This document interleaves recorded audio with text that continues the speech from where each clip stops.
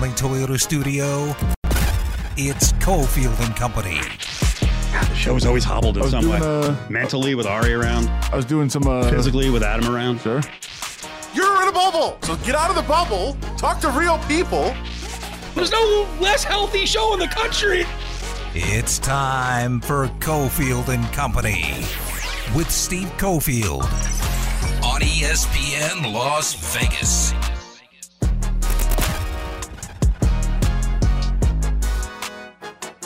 All right, here we go. 5 o'clock hour.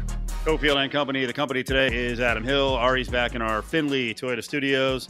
We'll have a video running in a couple minutes of the Big Five. You can check in, look for that at Steve Cofield, at ESPN Las Vegas, at LV Sports Network. Live video where you can actually comment and we can answer your comments. You got questions for us. Let's do it. Battleborn Injury Lawyers presents the Big Five at 5. Number 5. Information overload. Adam Hill loves college basketball. There is no way you're ready for college basketball. Zero chance. In like 2 months. Zero chance. None. That said, the non-con is coming together for Runnin' Rebel basketball. Got some interesting dates in there with, looks like Cal on November 13th here in town, and Michigan on November 19th over at T-Mobile, UCLA at the Thomas & Mack on the 27th. We'll find out the rest of the non-con, which also includes trips to SMU and San Francisco. I think those road trips are actually back-to-back. I think they're on December 1st and December 4th. But the Mountain West Conference schedule is out, and kind of a bummer, considering UNLV considers it a rivalry, and it is the standard to live up to in the Mountain West Conference. But they play San Diego State very early. Like, it's the conference opener on New Year's Day at home. So that's a positive. But when I saw that, I was like, I'd like to have a little build-up to that. The San Diego State fans happy they can spend New Year's Eve in Vegas? Maybe Rebels happy that San Diego State might be partying New Year's Eve? Not an easy trip to make, right? The worst place to come if you're trying to keep your team focused. Although I think San Diego State, well, they lost some of their best players, but the guys who remain, they certainly got practice, locking it down and being really careful last year because they got like freaky careful as the NCAA tournament was approaching, because they were like, we are not getting screwed by one of these, crew of jabronis at one of these other schools in the Mountain West Conference and getting, a bunch of COVID positives and getting booted from the tournament. Yeah, and I mean, I think the bigger bummer isn't necessarily that they play right away. It's that they play twice within the first 3 weeks. They play twice in about 18 days. They're down there on January 18th. Aside from those two games, I actually thought the beginning of the schedule gives them a bunch of chances to win. And especially they've got some home games. They've got San Jose State and Air Force back-to-back. I think if I have that right. No, those are on they're on the road. San Jose State, Air Force on the road, and home New Mexico, home Fresno. So those should be an opportunity for 4 wins. And believe me, this is not, typical, hey, this UNLV team is going to, blow away the conference, because people in this market do that all the time. This is a much deeper, better conference than give it credit for. But just those schools are in many cases rebuild mode with a first-year coach or second-year coach. Sure. And UNLV should be pretty good, but I don't think there's any expectations of they're going to run away with the conference or anything. I think they're in that mix for 4th place. Not at all. If they can finish top 4, and maybe they can, shock one of these, higher level opponents in the non-con, I would say Cal, SMU, UCLA, and Michigan, a 2-2 out of that would be nice. Sure. Now, 2 of them are on the road. The 2 tougher ones are at home, so 2-2 would be pretty solid. So I actually have high hopes that it can all come together for the Rebels. I like what they've built. They've completely gone away from what Otzelberger. I don't know what Otzelberger was building, frankly, because the last recruiting class he brought in, like, it didn't sound like even he wanted any of them to stay around. Yeah, because he didn't play any of them. Yeah, it was like instantly Donovan Yap can't play, Jalen Martinez can't play, Devin Tillis is one of the guys. I don't know what's happened with Nick Blake. Obviously he went on to Pacific, but that first class was like you're fencing in Vegas. You want to build young, and then I think everyone was going to be pushed out anyway. And then when Kruger looked at it, he was like, "Yeah, we're going to go a little more athletic." Sure, and he obviously a little more athletic and a lot bigger. has ties in different areas, has recruiting specialties in different areas too, and I think they're building in a different way, and hopefully it's the start of something big for them. Well, I think they want to be a defensive squad, a much better defensive squad than they've been in the past. So a lot more size, inside and out, a lot more athleticism on the perimeter, and we hear about running all the time. Hopefully they're gonna run, because I don't think it's gonna be a great outside shooting team, but they'll be a team that can get downhill and that can defend on the perimeter. And if they get beat on the perimeter, then all of a sudden you're funneling to a bunch of dudes who are 6'8", 6'10", and I'm sure the kid they brought in from Pacific, the 7-footer, will get 12, 15 minutes a night just as a rim protector. Sure, and obviously the less pressure on some of the guys that were counted on to score way too often last year. Yeah, it should not be the same kind of ISO Bryce Hamilton 14 times a game where he's got to do something and draw fouls. He could be some kind of havoc. He could be a better and more effective scorer if he doesn't have to have the ball every single time down the floor. Right, it felt like so many end of the shot clock situations with Bryce. Yeah, I don't think that'll happen again. Number 4. Are you covering SummerSlam? You're very tight with WWE. You have a lot of sources you keep telling us. I mean, if you want to look at my phone the last 2 hours, is that right? A little out of control. Okay. Who's your big feature going to be on? Will you get Cena? Will you get Roman Reigns? I would expect to perhaps see something in the paper about Roman Reigns. Nice. Maybe. Nice. Can you ask him to explain the missionary position taunt of John Cena? I heard that was a big thing. I know nothing about wrestling. Yeah. And I will tell Mr. Reigns on the phone. And also make sure you get into his change from angelic figure to, I think, sort of a heel. Wouldn't they? I have heard that they were trying to make him like the big, good guy star for a long time, and the fans just wouldn't have it. They didn't like it, so they're trying something different. Yep. I will tell Mr. Reigns when I talk to him. I'm not going to ask him anything about wrestling because I don't know anything about wrestling. How much football will you do with him? Exclusively. You're not doing exclusively football talk with Roman Reigns. Playing in an NFL stadium. I'm sure you thought this. Ooh, what an angle! Future. Yeah. Say it again. You thought what? I'm sure you thought this was going to be your future.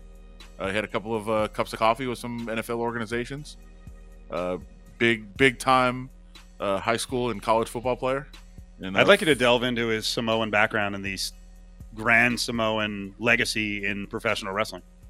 Can you do that for me? Seems a little deep. Why?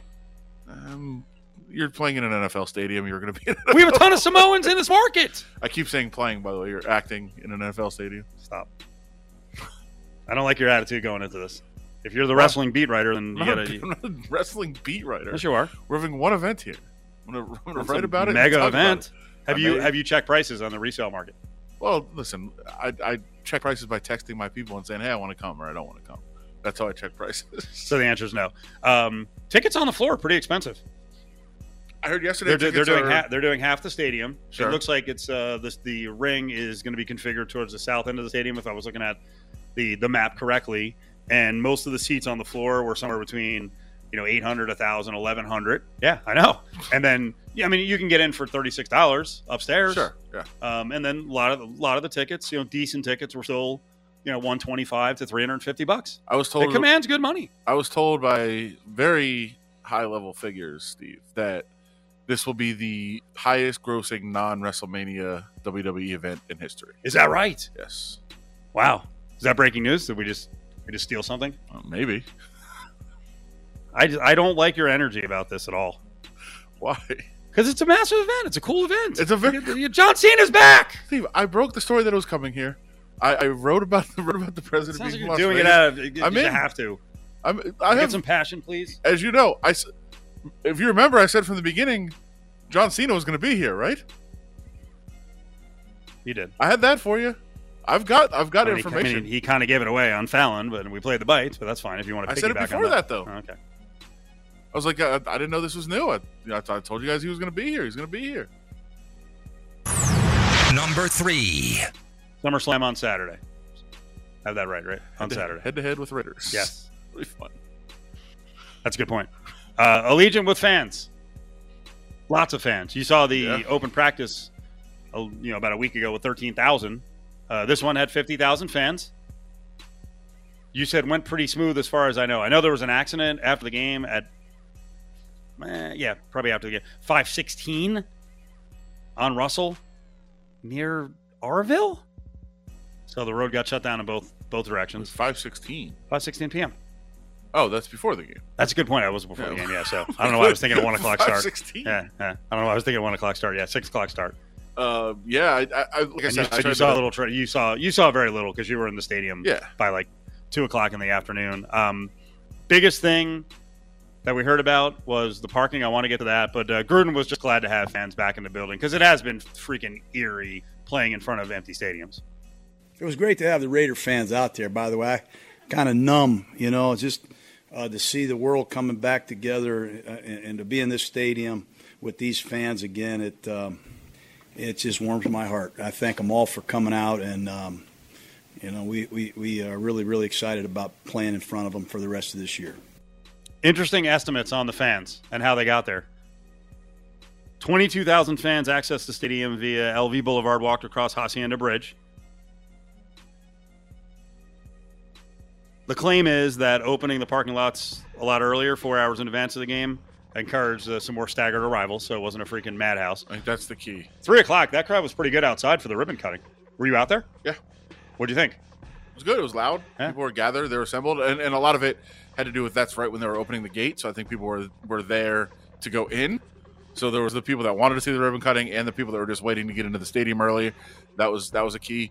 Like I said, I think, as you were just saying, the staggering of starts and trying to get people to come at different times is going to be very helpful. And that what will really be helpful is in the future when they've got bars and restaurants down there that people can just get hurt just out of nowhere. I tried to crack my my hand and my wrist has been bothering me lately. Too much brush in the pool. Good Lord, how old pool are boy, you? I know. You get strange pains when you get this old. Sure. What are you gonna do? I did grimace. Thanks for noticing. Yeah. So I think when people start having a reason to go down there super early and hang out and just be around, which would be restaurants and things like that there, it'll be very beneficial in terms of staggering when people arrive and when they leave, because then you can hang out in restaurants and bars after the game too. So that'll be helpful. I know some of the so yeah. Where were you going? I was dying. Oh no. Yeah, I had a thought. The cliffhanger.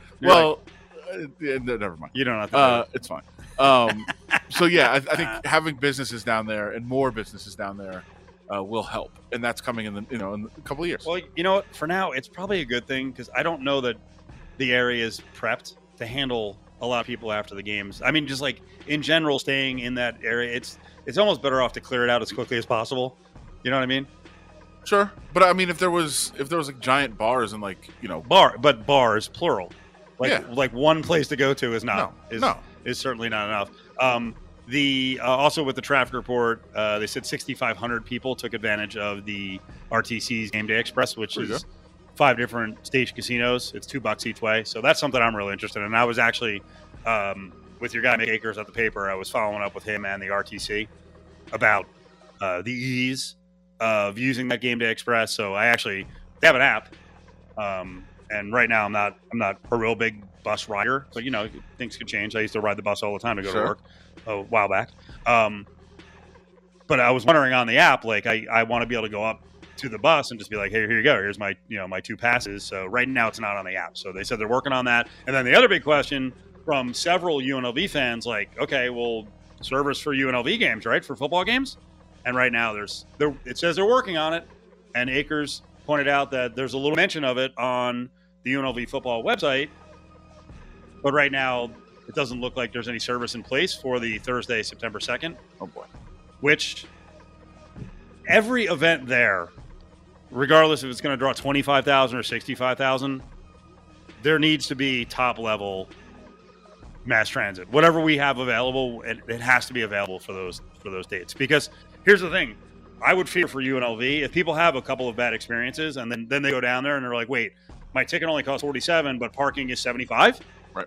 Like, that's the last thing UNLV needs is to turn off any potential customers because they feel like they either didn't enjoy the experience getting there and parking, or that they thought it was a ripoff. Oh yeah, and when their margin for error is not very big. It's similar to when we how often we've talked about resort fees of like, hey, I'm willing to go to Las Vegas because, hey, this looks like a very good deal on a hotel. I like it. We can afford this. This is cool. And you get there, and the resort fee is like more than the hotel cost.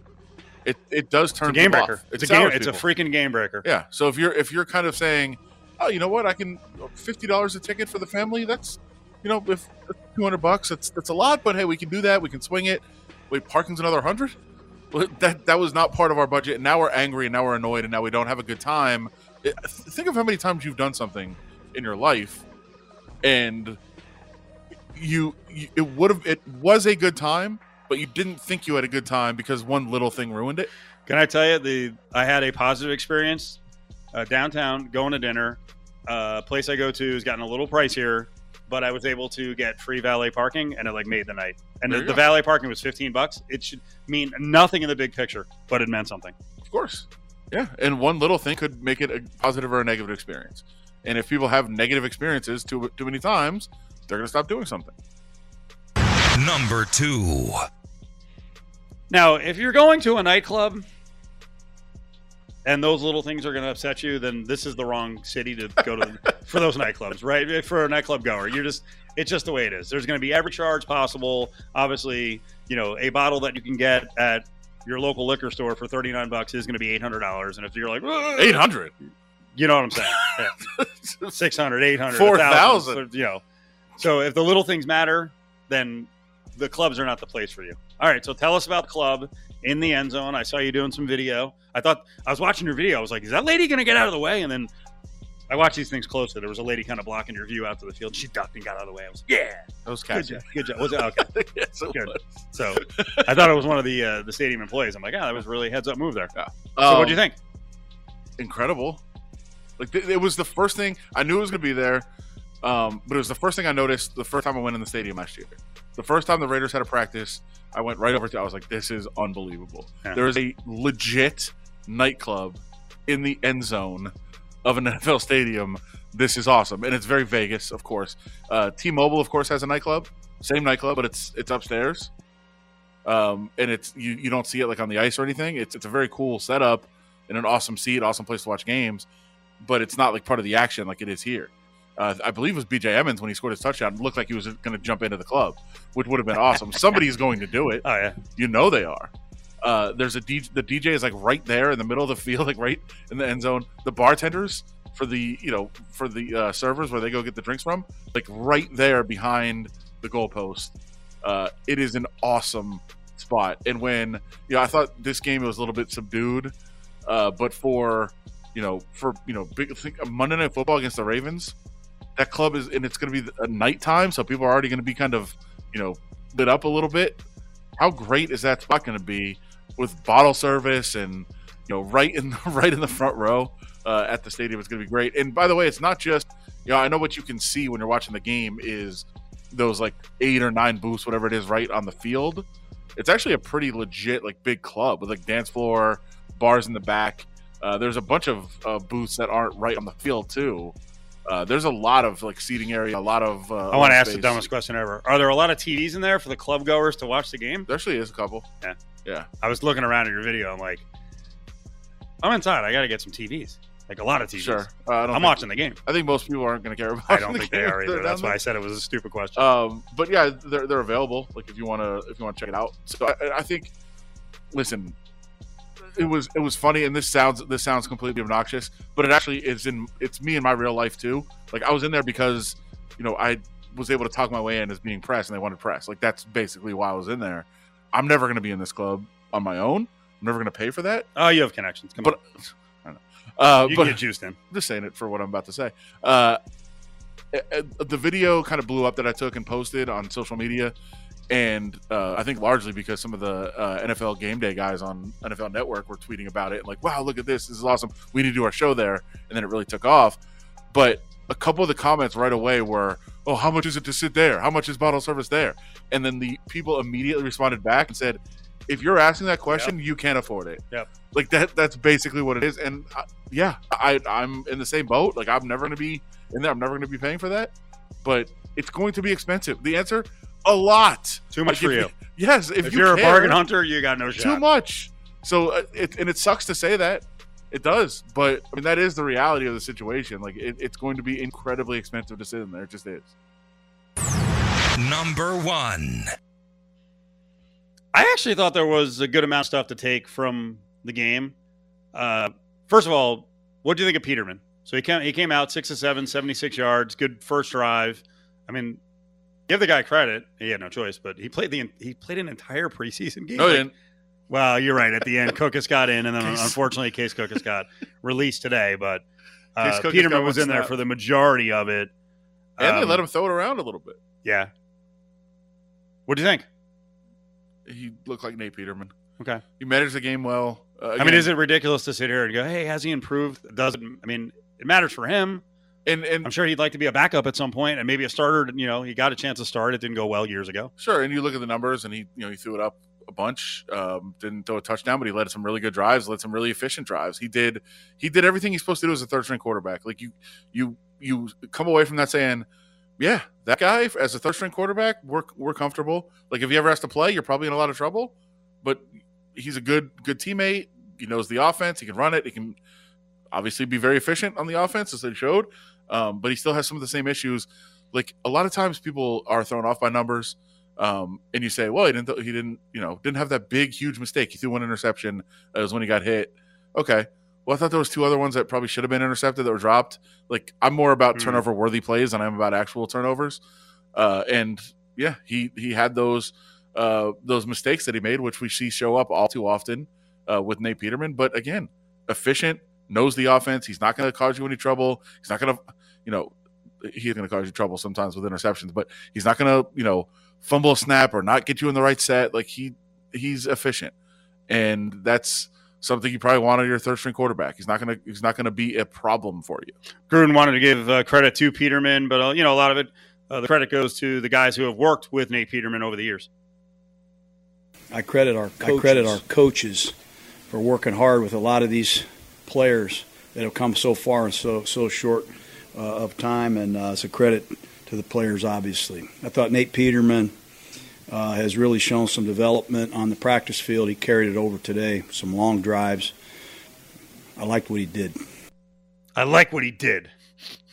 Good. He really liked what Nate Hobbs did. We'll hear from Gruden on Hobbs and the defensive performance on the way back. It's the Big 5 at 5, brought to you by Battle-Born Injury Lawyers. If you've been injured, call Justin Watkins at Battle-Born Injury Lawyers, 570-9000. 2-1, and that's hit in the air out to deep left field. Peralta's going back. He's looking up. This one is gonna go. Welcome back, Fernando. The 2-0 changeup to Fernando is hung and hit in the air out to deep left field again. Peralta going back. He's at the wall. It's gonna go. Another one for Fernando. Now, back to Cofield and Company in the Findlay Toyota studio. Padres would get a couple of home runs from Tatis Jr. in his return. Let's see if that shoulder can stay together and he can play the remaining 40 or so games here for the Pod Squad, as they're now engaged in a pretty intense battle for the wild card. I think the division may be out of reach for them. But, a lot of that is because the Padres cheaped out and didn't add pitching, and now their pitching staff is freaking falling apart. That's courtesy of Padres TV. I want to get to Nate Hobbs because that was a big story over the weekend. It's been a big story so far with the Raiders. 5th-round pick.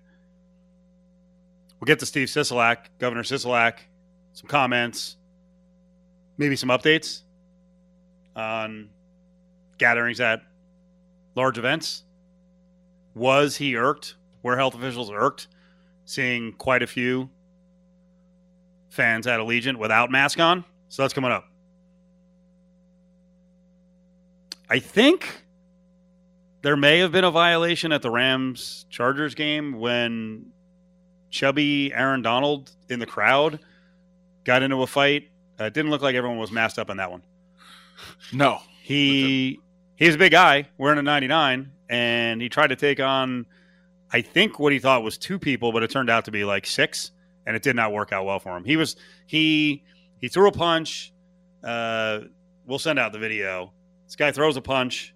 He's got the angle. He's on the higher level. He's kind of standing above everybody.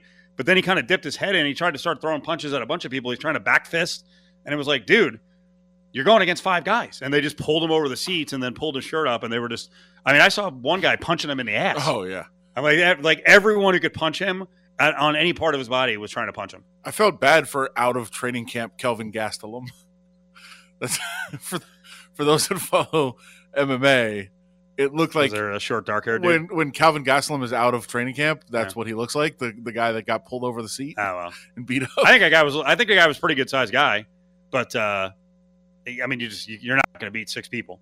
He started off well. I thought he was winning for like the first 10 seconds of the fight. He almost did like a slap across all 5 faces. Yeah. And then they were like, all right. It was like a slapstick movie. At some point, your fists aren't going to fly fast enough where they can get a hold of you and then pull you over the seat. And that was the key, that he was winning if it was just, hey, if we're all going to stand and go one-on-one and fight, he's going to win. But the one guy got a hold of the back of his shirt and like pulled him forward. Yeah. And then he couldn't get free. It was like a hockey fight. Well, now you're like a teeter-totter. Yeah. Oh, yeah. You're balancing on the seat. You can't get your footing. His pants are falling down. Then to the left, there's some giant fat ass who, what was that guy doing? His pants were completely off.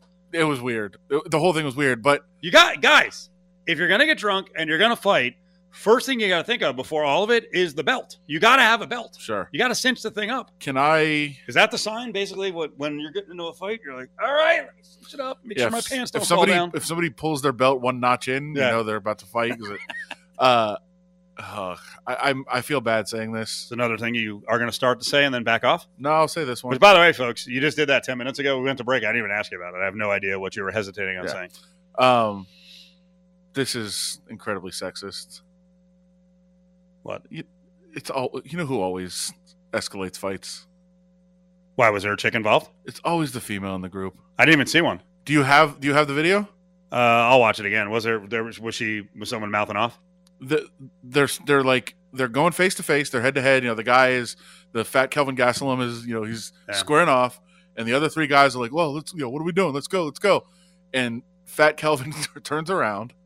He's talking to his friends, and then a girl who's with the crew in front, who's 1 row in front, grabs a beer, turns around, and nails him with it. And that's why he turns around to continue the fight.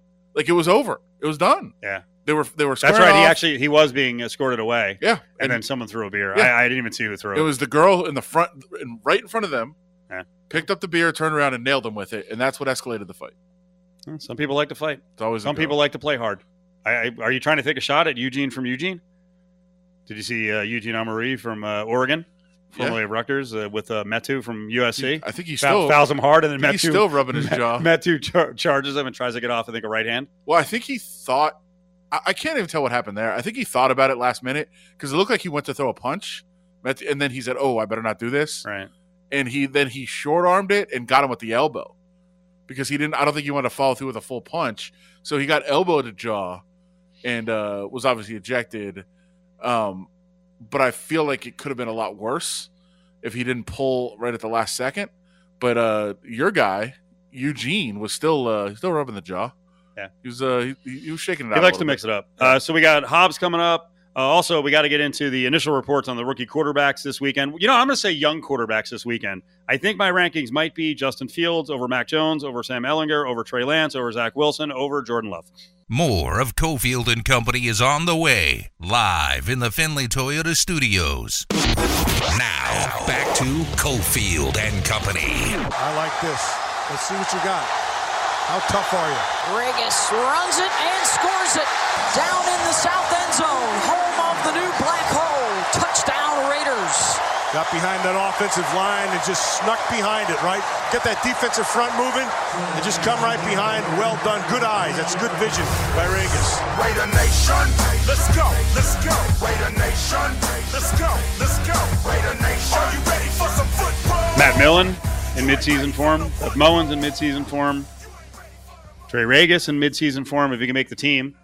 Adam kind of threw a little cold water over Emmons and Regis, saying, what they did in the game looked good, but let's get the full scope across the board in terms of running back duties before we say they're going to make the squad or, make the practice squad.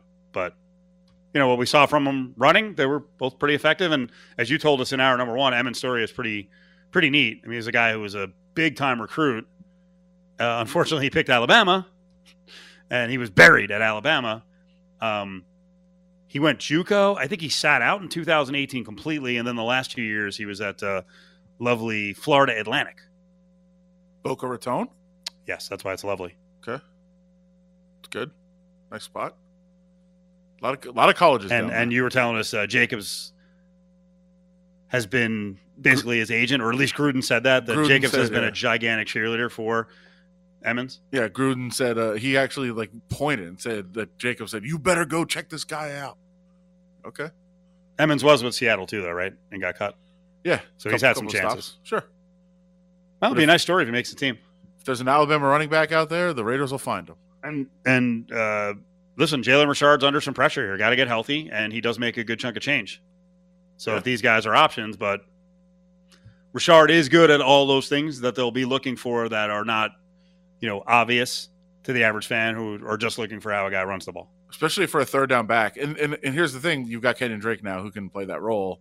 So maybe Richard is a little bit more expendable. But in a guy that could be playing on third downs, you need to be able to trust him in the passing game, both in blitz pickup and in understanding where he's supposed to be if there's not somebody to block.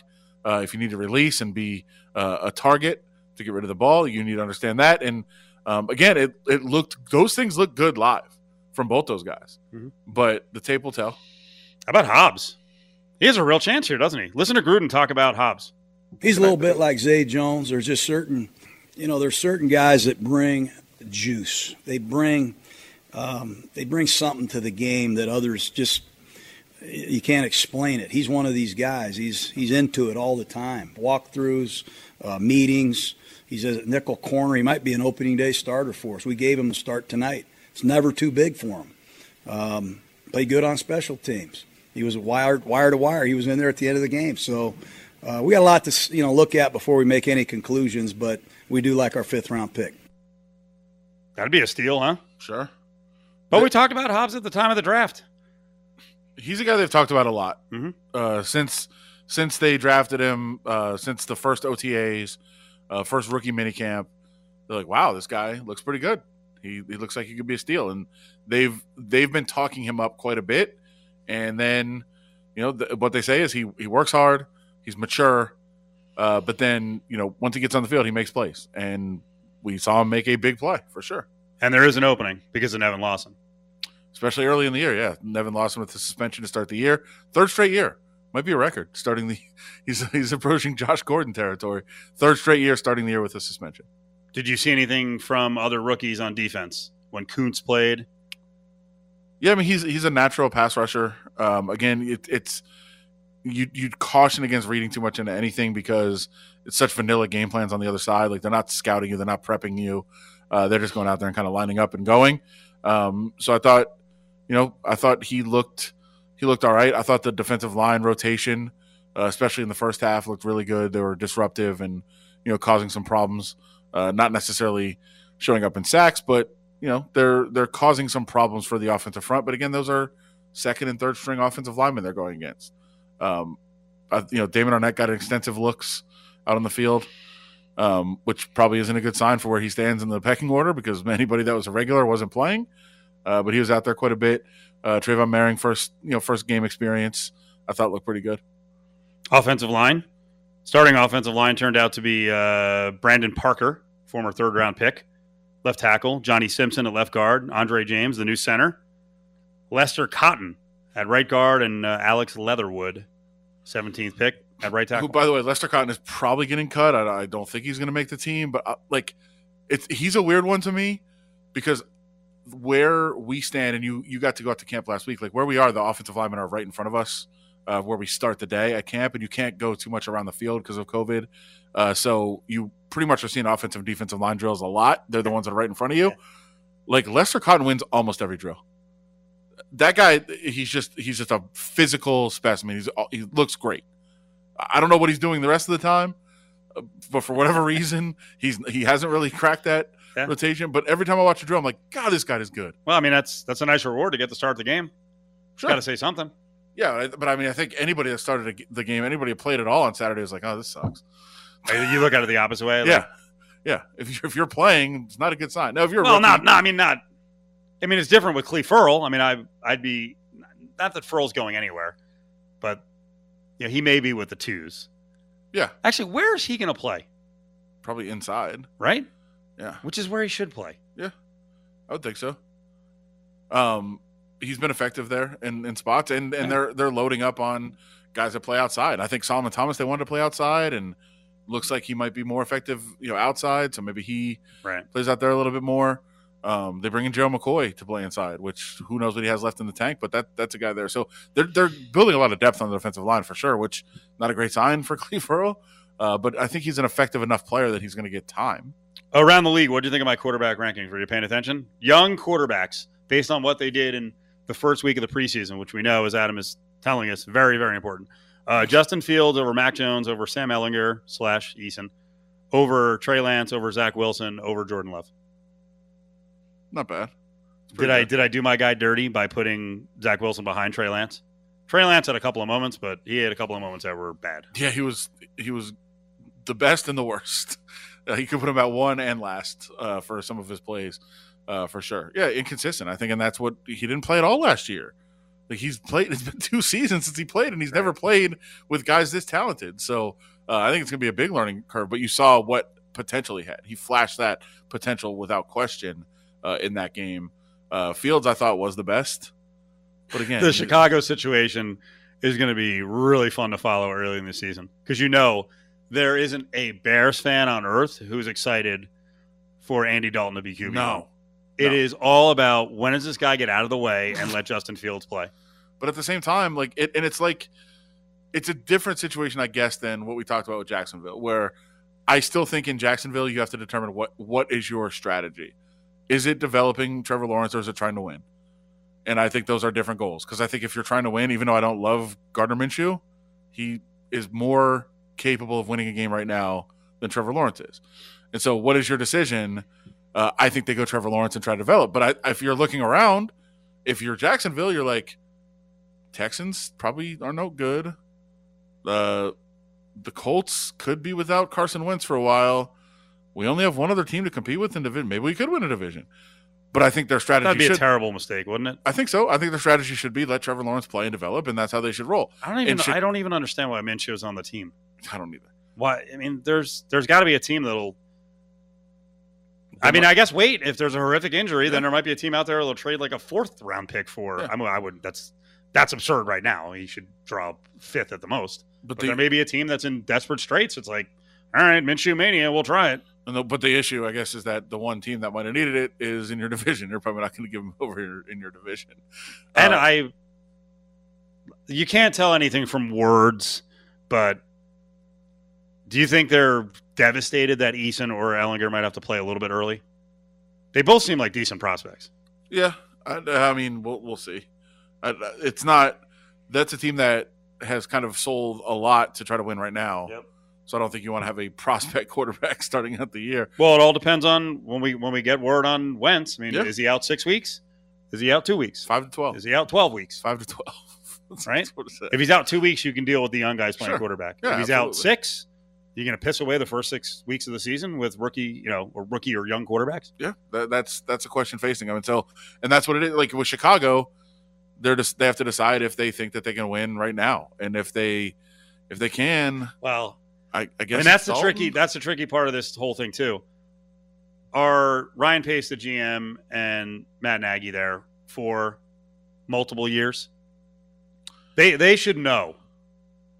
They should know right now from ownership what the deal is, especially Nagy. Well, yeah, because if I know if I'm Nagy and I know I'm there for 2 or 3 more years, then Justin Fields is playing pretty early. But my theory on them, and I think it still holds, is that if you're the coach and the GM, you don't play Justin Fields on purpose so you can have that bullet. But isn't that ridiculous? Of course it is. But that's why not having certainty that they're going to make decisions based on their job. They need to know if they're there or not. Right. That's why not having certainty is a problem, where if you can sit back and say, hey, listen, we didn't play very well. Well, we got the kid, though. We're developing him. And once we put him in, that's going to change. So we've got that in our back pocket. In which I think could weigh into whether they play him or not. And those are things that do happen in the NFL. This is not some crazy, abstract thing. Like these are parts of the decisions that are made. Join the conversation on Twitter at Cofield & Co. Cofield & Company presents... Hey, hold on. Bag up. Grab Bag. Don't touch it. Don't even look at it. Only on ESPN Las Vegas. Stick your hand in there, Dave. So Governor Sisolak addressed the media, addressed the state today. I'm not exactly sure what he came up with here. It sounds like venues can now decide if they want to go with fully vaccinated folks in the building and then allow them to go maskless. It didn't exactly make it clear what happens to the unvaccinated in those cases, though. They can get in, but they have to wear masks. So if that's the case, what really changes? Well, I think, again, we were on the air, so I didn't hear it. It's very, the message is being delivered very convoluted. And just so you know, Live Nation, one of the bigger producers of music shows around the country, is going fully vaxxed. Well, this is all weird. So or the test within 48 or 72 hours, a negative test. That should not be. It should be vaccinated if you're going to do it. But that's where it's also weird. Like AEG did the same thing for their venues and their concerts that they promote. So I was like, oh, that means T-Mobile Arena. And because I guess T-Mobile is only half operated by AEG, then it doesn't apply. It's all very weird and convoluted. I don't know that the message from Sisolak was convoluted. We just haven't watched it yet. Right. So a lot of people are reacting different ways. My impression, just from looking at how some people reported this out, is a large venue, anything over 4,000 seats, fixed attendance, you have two choices. One, require vaccination. Everybody has to be vaccinated, and then you can go maskless. That's one choice. Oh, okay. So in those cases, no unvaccinated. And the other choice is we're not going to check vaccination, but everyone has to wear a mask. That's the two choices an operator has. And it's not a mandate. It's your choice. Your choice from the venue perspective, which one you want to do. And then I would imagine the next step is, hey, you're not enforcing what we're telling you have to enforce. Now you have to go to vaccination, which I would imagine would be. And the multiple people pointed out that Sisolak said this was not in response to seeing maskless people inside Raider Stadium, but it is. You can say it's not. You said you saw ushers trying to police it, but I actually was looking back at one of my videos from the club, the nightclub that I put out, and I didn't notice it the first time, but I did notice while I was shooting out on the field, like toward the field, one of the ushers was yelling at somebody up above me to put their mask back on. So I was like, oh, I didn't even notice that. But yeah, they're trying, but it's impossible. It's an impossible task. So how about just require vaccinations? Because I think that's going to be a really difficult task too. I don't think it is. I mean, it is because you're going to have people faking it, which, God, you're an idiot if you do that. But that's a problem. But there are apps out there now that are fairly simple, and you would just you would upload your status, you upload your vaccination, and it checks with the database that you actually did get it, and then you have a QR code that you just scan everywhere. It's not that complicated. You're already scanning tickets in anyway. Still a lot to be decided. Sure. It's because we're seeing New York City is going to it. I know New Orleans is hardcore with the fully vax stuff. Oh yeah. Which I guess if you're on a short trip to New Orleans as a tourist, you probably have the negative test with you, and it would cover you for the whole time. But if you're going for longer, what are you going to get? 2 tests while you're there? One before you get there and one while you're there? Yeah, that's a giant pain in the ass. It's also why I mean they're throwing the negative testing out there as a as a side, but just make them get vaccinated.